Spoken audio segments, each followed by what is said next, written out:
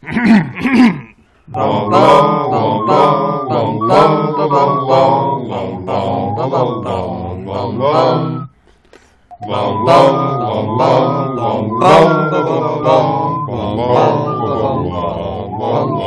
back to our podcast within a podcast, pottering around the overstuffed, minute minute owl of Mangum Reads. We are three muggles who need another level on that clock that just says snacking.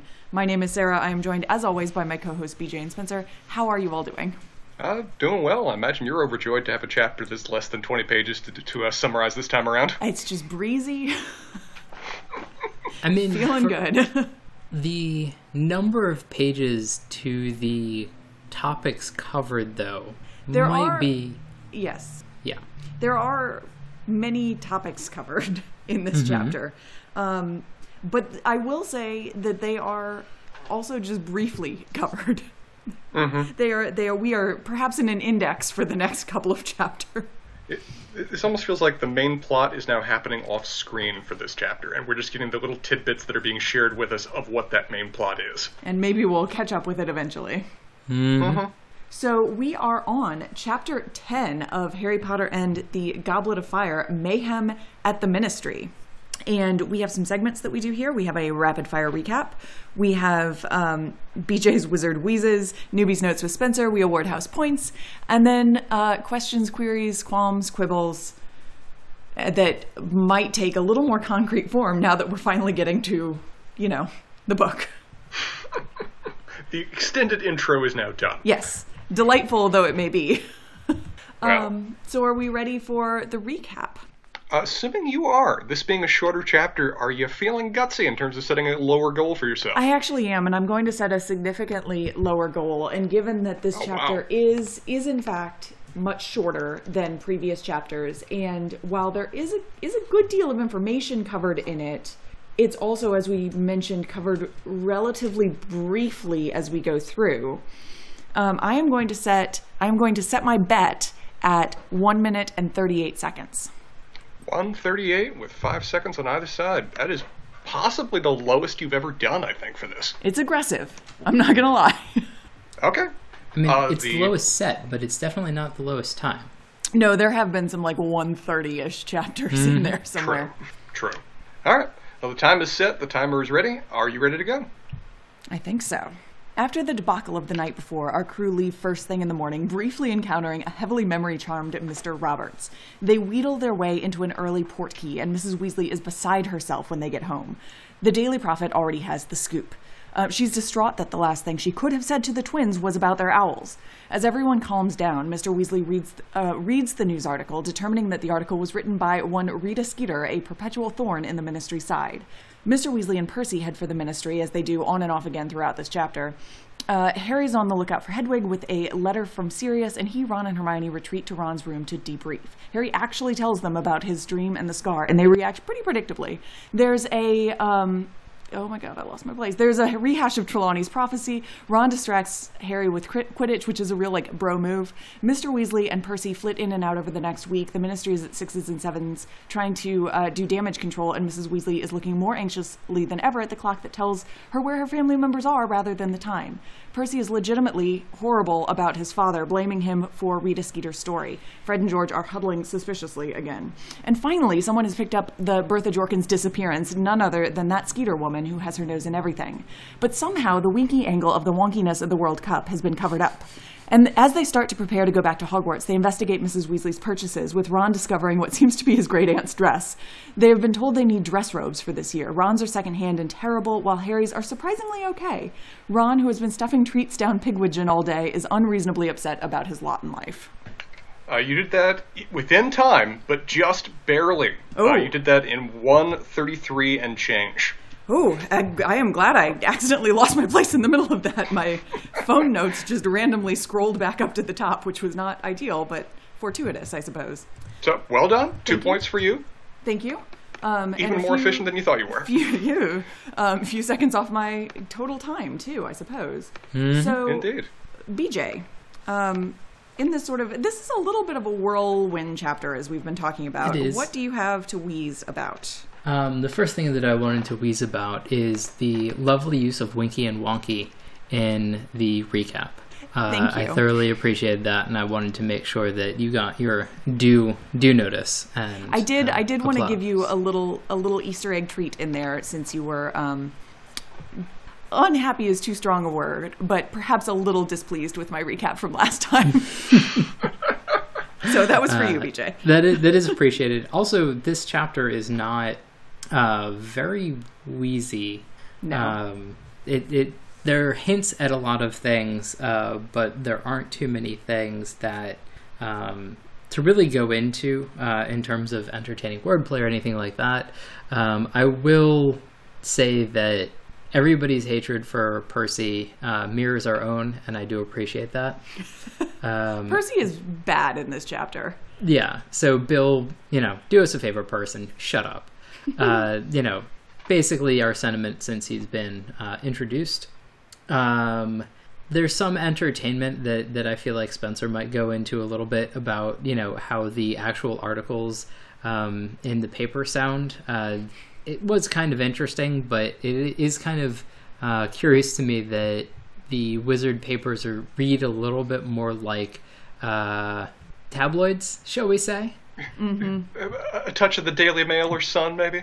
Yeah. I was also kind of curious that the paper seems to be the paper, and that bothers me a lot.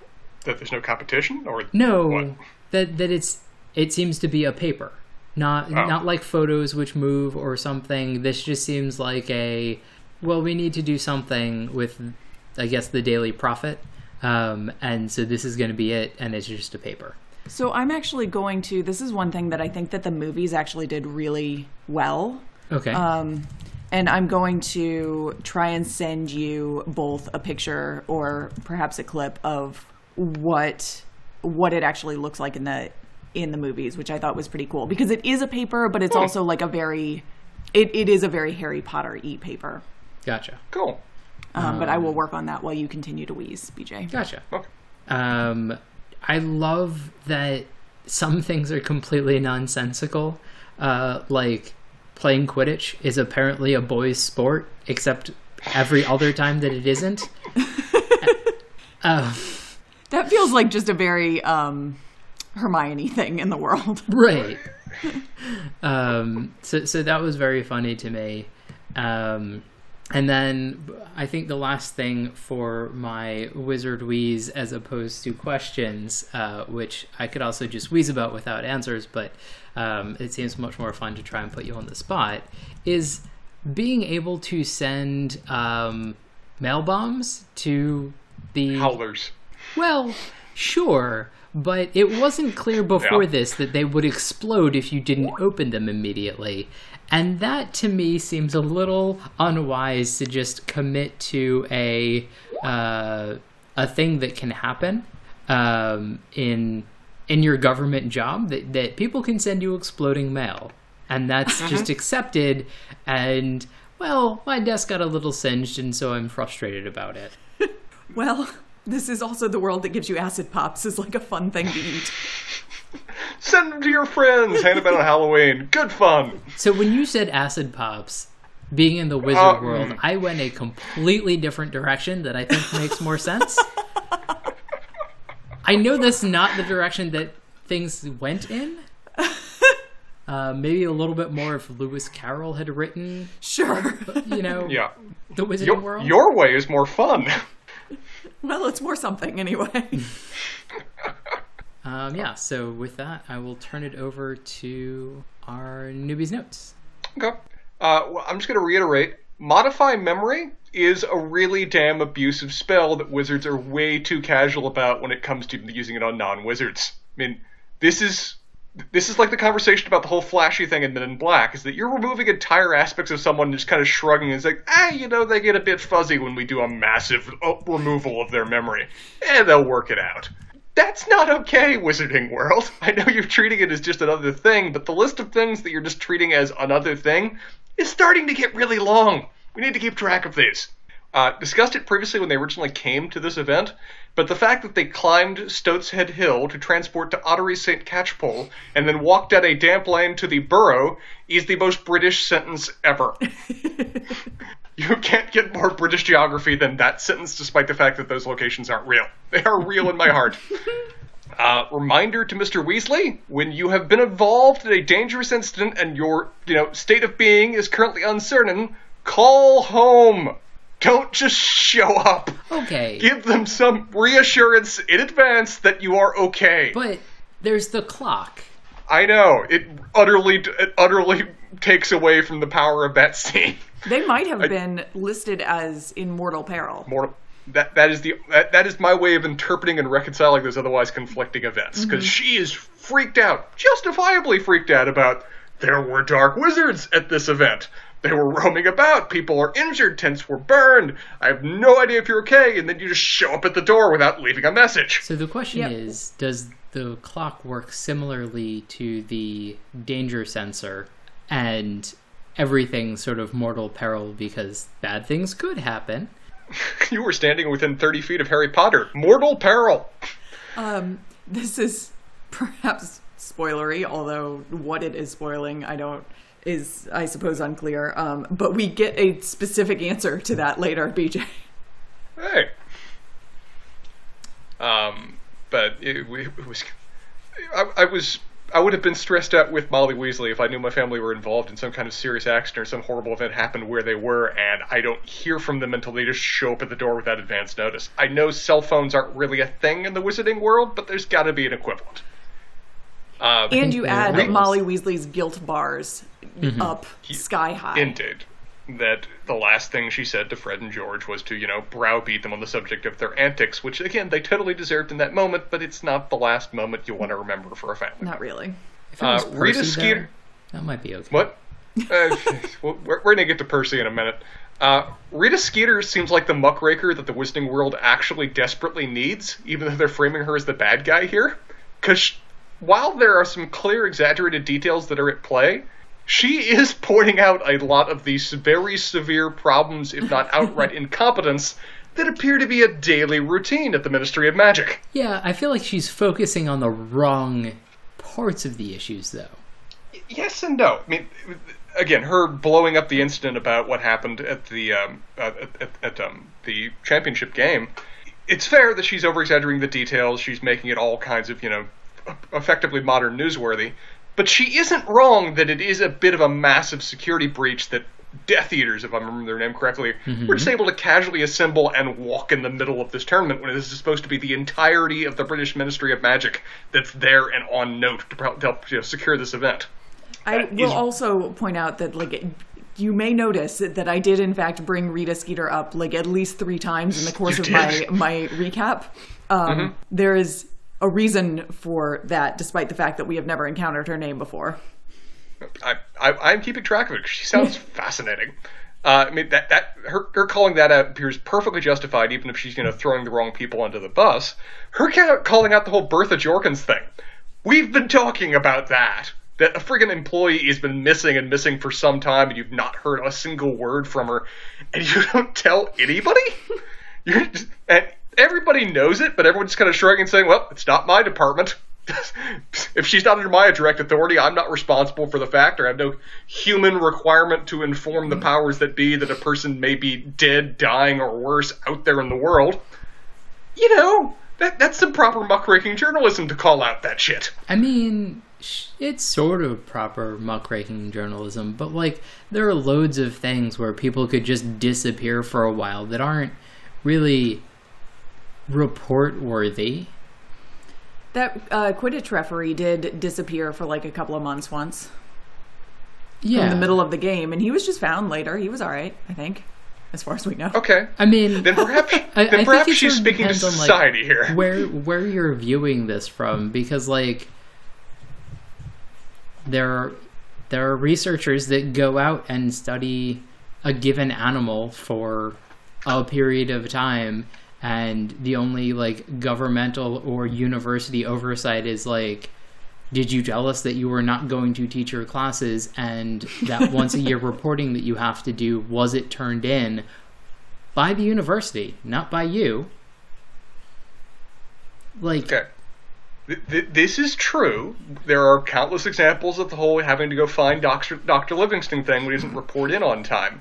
But those are circumstances of where they were intentionally touring the deepest, darkest Africa. Or they were intentionally on a long assignment and not expected to report in. We don't know any of that with Bertha Jorkins. I'm just saying we don't know. Well, we have indication that the fact that they know that she's out of contact, and several of the ministry officials have talked about, that's weird. Where is she? He's being a little bit too cavalier and not reporting this, that even they know, okay, if this was under my immediate command, I might send this up the line, but I'm wiping my hands of it because that's totally the sport official guy's duty and issue.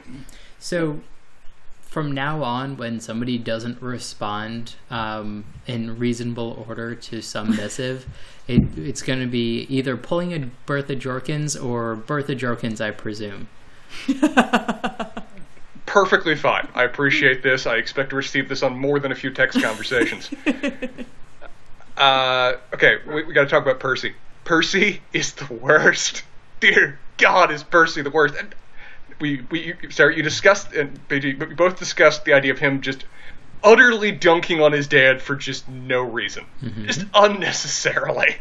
It's like he knows that he shouldn't have done that, but clearly also Rita Skeeter is just going off the wall when she's focusing on this, and the ministry is being unfair and in holding in any way his feet to the fire for what he said in that given moment. So for Percy to just take the opportunity to just bash his dad over that is just so unnecessary.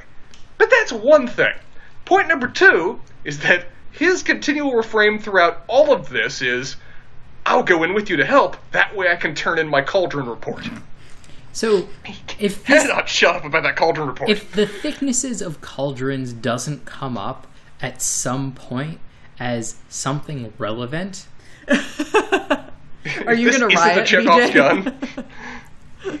I would consider posting on Twitter for like the 10th time and tagging JK and just being like, why? Like you had a setup that people wouldn't quite expect, and it makes an entertaining plot point at some point, but you just made a big deal and an insufferable character just to make him insufferable, but in a specifically insufferable way. Because he was generally insufferable before, but now he is specifically insufferable.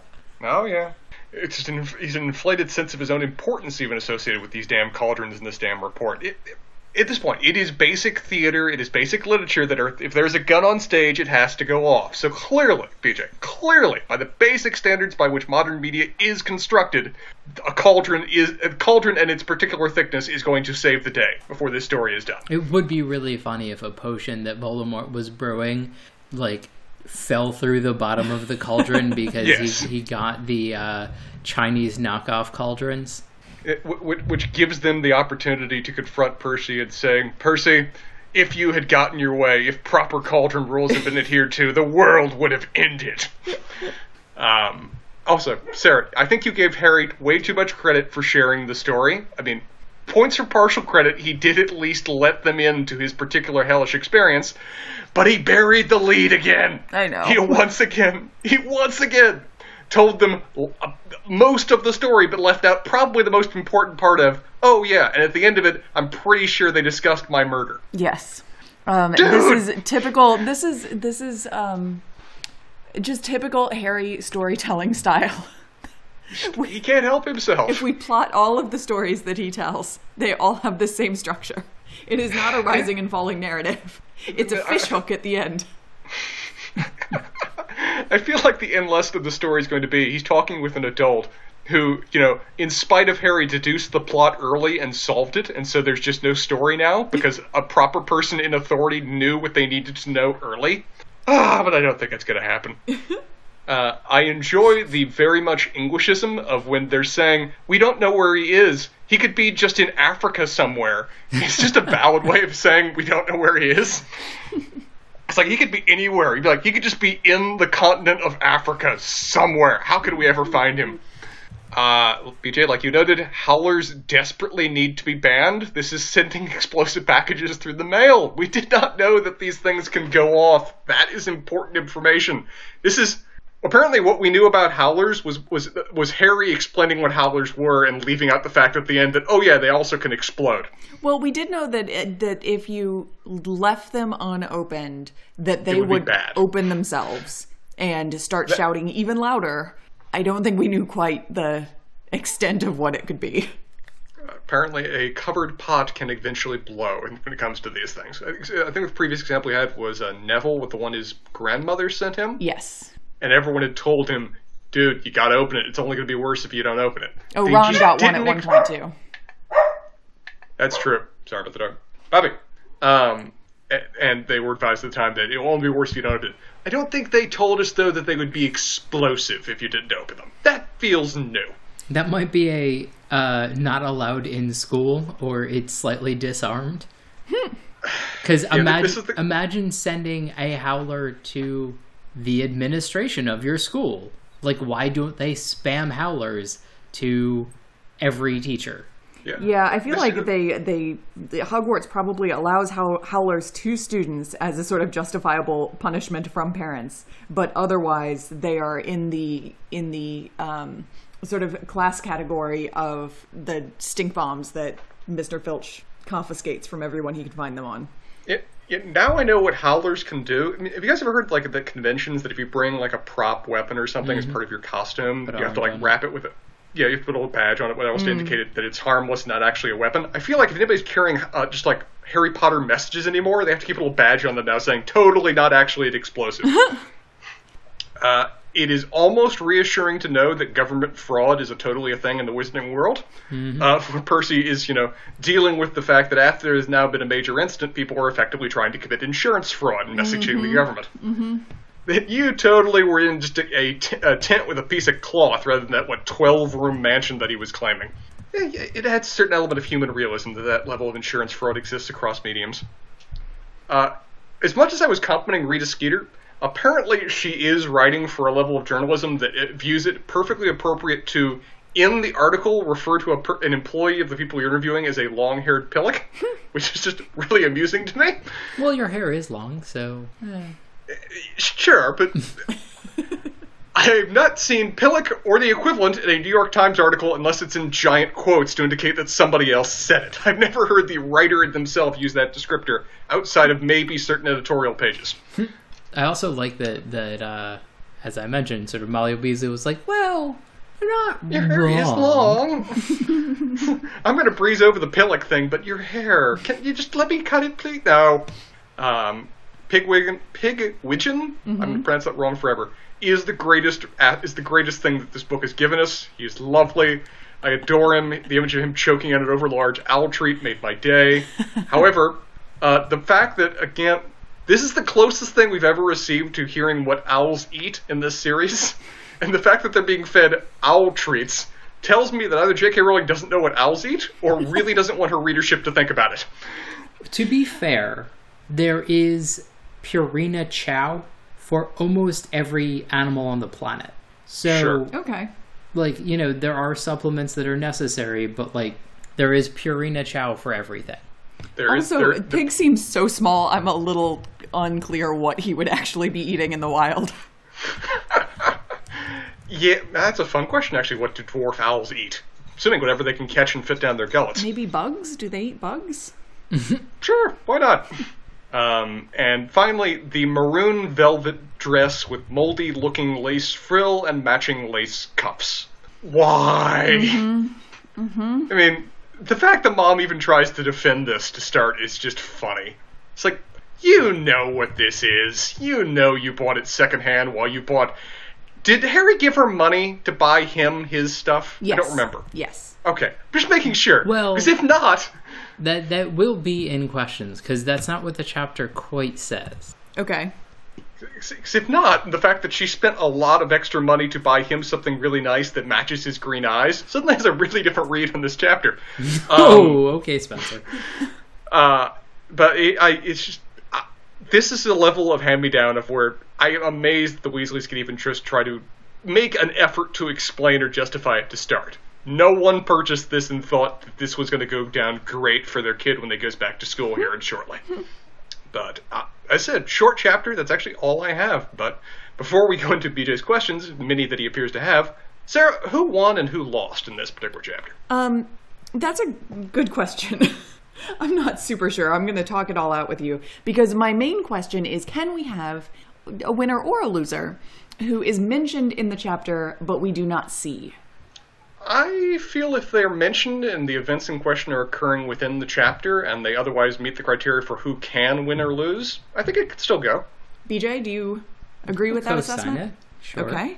I think it seems to me that one Rita Skeeter is having a very good run of things. Mm-hmm. This was the events that her career just lives and breathes with. This is everything she's been warning people about with the Ministry for so long, and now she's got the smoking gun. Several of them, apparently. Front page, above the fold. Clearly, many follow-up stories are happening on the heels of this, and indeed, new leads into embarrassing stories to the Ministry. This is Christmas and Easter combined. Just lock in her Pulitzer or whatever it is for the Wizarding world. Like, here we are. In our modern journalistic standards, she's getting a Netflix documentary for this kind of shit. Yes, absolutely. And in fact, we will see her get some exclusives later on things unrelated to the Ministry. So I think, if we're being really honest, Rita Skeeter is kind of the only one who had even a good chapter here. We have a whole bunch of kind of neutrally chapters, or neutrally experiences in this chapter. Maybe Fred and George had a good chapter. They seem to be cooking something up. But I don't think we really get enough information on what they're doing to award the chapter to them. Loser. Percy was horrible, but doesn't seem to have had a terrible chapter in and of himself. Like Mr. Weasley. Mr. Weasley seems harried and all around miserable, and in fact blamed for a whole bunch of things that are not his fault, and his son is being mean to him, and he has to work when he's supposed to be on vacation. And working hours that he hasn't worked since... And this is where I get a little bit more confused, but since Voldemort's last showing. Yes. So that would have been 11, well, no, not 11 years ago at this point. 13 years ago. It's all the worst for both him and us, the readers, is like we talked about last chapter. He was so obviously the most competent person on the ground throughout all of that. He was the one that was actually bringing things to order, that was putting them in the right direction, that was coordinating efforts. When everybody else was just running around with their head cut off, and yet he's the one that the Ministry's, throwing fire at because, without even being named, he's being associated now with the article. Maybe he was wearing a tan suit. I don't know. A tan suit and a brown pair of shoes. Poor bastard. I would like to put in one other just word about, I think falls a little bit under the purview of winners and losers of the chapter, just because I'm actually quite irritated at Ron at the end of this chapter. I realize that his secondhand robes are terrible, and he shouldn't have to wear them, and they really are awful, but he does not have to be that mean to Pigwidgeon. Damn straight. I don't know what level of grudge he has for Pigwidgeon. It's a certain carryover from Scabbers, that he seems to always kind of treat his pets like he's a dick. But Pigwidgeon in particular is just so eager to please and so eager to help and just so excited to be here. I think he just encapsulated why a 14-year-old boy might not want to deal with this. Yes, fair enough. Fair enough. But calling him, secondhand, calling him rubbish, that's so sad. It is, but 100%, this is also his sister's owl, kind of. But his sister owned the owl, or named the owl, but it really is Ron's owl. Yes. It is accurate for how a 14-year-old boy could behave under those circumstances. So I will accept that it is an accurate read. Doesn't mean it's any more justifiable or appropriate. No. Fair. As we have much evidence to say, 14-year-old boys can be kind of sort of the worst, and they need to be called out on it. Well, I just wanted to put in my 2 cents for Pig before we moved on. But having done so, questions. BJ, it seems like you had a few. How were howlers delivered? By owl. Carefully. Okay, so we know that owls don't always take the same amount of time to deliver them. are we assuming that howlers have the, like, as soon as you touch this, they start a countdown? Or or maybe as soon as the owl stops touching it? Okay. Because I was going to say, but we know that owls can sometimes slightly lose packages. I was just wondering if there was, like, random owl explosions Oh, God. in the wizarding world. So, man, that's almost an issue where you need to make sure you've got the right postage, because if you hire the wrong owl for the wrong distance, man, that owl's not returning to sender. No. Very cats and tank bombs, I think it was. Don't know this. Maybe it wasn't cats. Didn't the Russians try and train... The Russians trained dogs to run under tanks. There's some other weird bat and dolphin things. But yes, essentially those. The bats and the firebombs that flew back into their own base and blew it up during the first test is one of my favorite things during World War II. Yes. You Americans, you totally deserved that one. You attached firebombs to bats and expected them to work under anything you wanted as a plan. How does withdrawing money from Gringotts work? Because apparently... that's right. Molly Weasley went to Diagon Alley, did everyone's shopping, and also picked up a bunch of money for Harry to have. So I think that this probably happened exactly how we saw in the first book, when Dumbledore gave Hagrid a note to go to Gringotts and pick up the package. I think that there are ways, we don't get it spelled out in this chapter, but I imagine that Harry has essentially given Molly a note to be able to go and withdraw money from his account in Gringotts. He has signed the back of the check. Okay. Spencer, go. I mean, given that everyone at Gringotts is recognized on site, I think that they would allow Molly to take money from his account with some sort of permission from him. Is the Daily Prophet the only newspaper/media outlet that we see in the Harry Potter world? It is by far the behemoth of the media world. Okay. However, Murdoch operation. We do see one plucky little upstart publication, not in this book, but I believe in the next book, that I will be very excited to talk about with you all. But at this point, the main source of news for the entire wizarding community, or for the entire British wizarding community, is the Daily Prophet. Gotcha. But given the interesting tone, tenor, and slant of said publication, it has in fact attracted at least some competition. Interesting. So, oh God, is there some sort of reporter on the spot, or does Rita Skeeter have some sort of sources, or is there scrying involved? Is this maybe a plot point for the future? In fact, BJ, that is a plot point for the future. I have a clock question. Okay. That I won't be addressed in this book, and I don't know if it will be addressed in the stories that we get, but